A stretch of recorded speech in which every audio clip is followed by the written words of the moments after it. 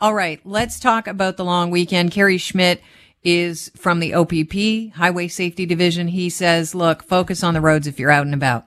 Focus on the road. Attention and distraction, leading issues in terms of fatalities and injuries and crashes. And right now traffic is moving, but it only takes one person a moment to put their eyes down, and all of a sudden they realize traffic's in front of them, is stopped, there's a wreck, and now we got traffic jammed up likely for the rest of the day. I feel like that was on an interview that we hosted with Kerry Schmidt. Danny, that sounds ridiculously familiar, that soundbite to me. And he was commenting on the fact that fatalities are up on OPP patrolled roads so far this year.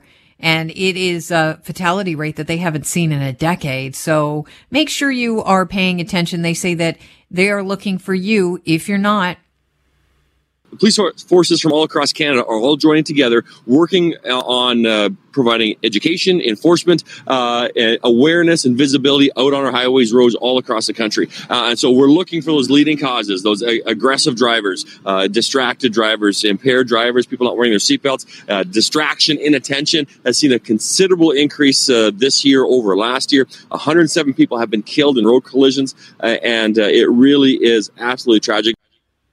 It is tragic. 107 people killed in collisions that could have been avoided had people been paying more attention, not being as aggressive. I mean, there's so many reasons. Just eyes ahead. Focus on the fact you're driving a car. This is a really interesting stat. Women are almost twice as likely to be trapped in a crashed vehicle. This is according to a new study.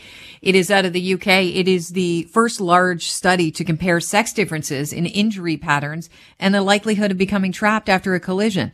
And we've got Dr. Lauren Weeks, a consultant anesthetist at the University Hospital in Plymouth, who is also involved in the study, joining the Kelly Cutrera Show. Thanks so much for being here. Hi there. What was the reason for launching this study? So my colleague, Professor Tim Nutbeam, has done a lot of work about entrapment in motor vehicle collisions. And I encouraged him to read the book Invisible Women by Caroline Criado Perez, which talks about the gender data gap, about a whole number of topics. But included in this is things to do with medicine and road safety and lots of other things. And he realized that he'd never looked in his work about the differences in experience that women versus men have in things like motor vehicle collisions and in particular entrapment. Right. And this all has to do with, or largely has to do with, the fact that when car manufacturers are doing their crash tests, they're not really using biologically accurate crash test dummies. Can you speak to that? Yeah, I mean, that's it's probably not the whole explanation, but it's undoubtedly part of it. So they use a standard 50th percentile male dummy, and they in more recent years have used what they call a 5th percentile female, but actually that's just a scaled down version of the male dummy. So it's more like a 12 or 13-year-old girl than it is an adult female. We know that there are anthropomorphic differences in, for example, the female pelvis. Even once you account for height and weight, the female pelvis is much wider than a male's pelvis.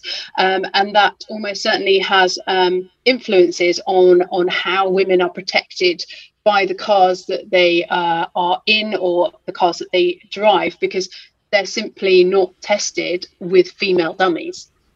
So can you speak to what your counterpart found out in his study about entrapment, women and being trapped after car accidents in their cars? So what we found from this work is that women are more likely to be trapped when they experience a motor vehicle collision. And they have markedly different injury patterns, which was, for me, absolutely fascinating. So women have a high rate of spinal injury, they have a higher rate of pelvic fracture, and men have more injuries to the chest, the head, and the neck. And, you know, as we've already talked about with the pelvic fractures, that may well be related to the fact that the safety systems within cars don't work as well for women as they do for men. Like where? What safety features are we talking about? So, for example, there's also differences in crash behavior. So men are more likely to be the driver, women are more likely to be the passenger. When women are the drivers, they're more likely to have an impact to the side of the car, whereas men are more likely to have frontal impacts. That's come from other work. So if a female is driving and has a side impact, then the safety systems, the side impact airbags, etc., are based around those male type crash test data, and not on a biologically accurate female mannequin. So it's interesting because this study can lead to a whole host of, helping out in real world situations like driving habits. I guess you could then speak to, better making a driver's ed course.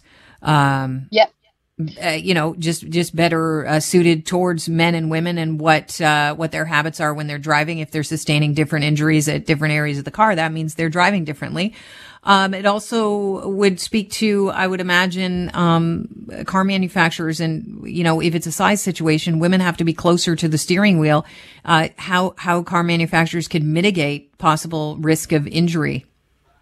Exactly. Those are exactly some of the things that we think should happen after this study. There are public health interventions, as you talk about a driver's ed type situation. We know that young men, for good biological reason, have different approaches to risk taking, and you can't fix that by changing the design of a car. This is really interesting as well. Something else you learned about the differences of men and women in accidents and how women are more likely to become trapped in a car. Understanding the sex differences in injury patterns is really important if you're a first responder at an accident scene. Can you speak to that? Yeah, so unfortunately, the missing bit of our data is it doesn't say whether the person was trapped because they're physically entangled in the car or because they had a painful injury that stopped them being able to get themselves out. However, we do know that women are more likely to be trapped. And if we go to a female that has been trapped in a car collision, then we have to think about her risk of spinal injury is higher, her risk of pelvic injury is higher. So it starts, as you say, to alter the interpretation of the crash scene for those people providing healthcare in that environment. I work on an air ambulance, so now when I go to car accidents where there's a man trapped, I'll be more carefully looking for those chest, head and face injuries. And in a woman, I'll be looking more carefully for those pelvic and spinal injuries. Wow. And that could affect the rest of their lives, how you remove them from a vehicle after a crash. Yes. That's another interesting thing, not related to this necessarily, but Tim's Nutbeam's also done a lot of work about methods of extrication and how what are the best versions. But yes, it's certainly true that we want to give these people the best health outcomes that we can. It's interesting. I was reading that the EU is currently in the process of introducing new legislation, which for the first time will say that female car occupants must be as protected as male occupants. How much of an effect will your study have on possibly standardizing crash test dummies and maybe making sure that car manufacturers are taking into account that women sustain injuries in a different manner in a car accident? I think what our study gives is a powerful factual narrative that men and women are not having equal outcomes from motor vehicle collisions. So it's a driver for change, for making safety equitable for men and for women. There has been work done around this area before. There's a Scandinavian safety group that have looked at creating a biologically correct female mannequin. So let's bring all of that data that we've got, and this is part of that, to make those systems work as well for men and women. Until real change occurs, is there anything that our listenership can keep in mind? Whether you're a man or a woman right now driving your car listening to me, odds are that somebody you love will be a female driving that car or in the passenger seat. Is there any way we can protect ourselves right now as women from getting, trapped in our vehicles after a crash?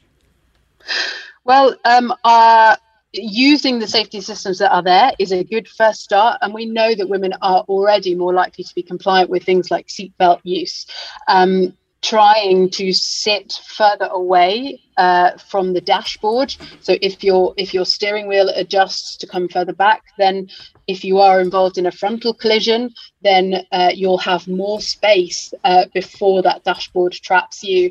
So again, I find this frustrating in my car. My steering wheel does not come back far enough for me to drive in a comfortable position. So it's based on the car that you buy.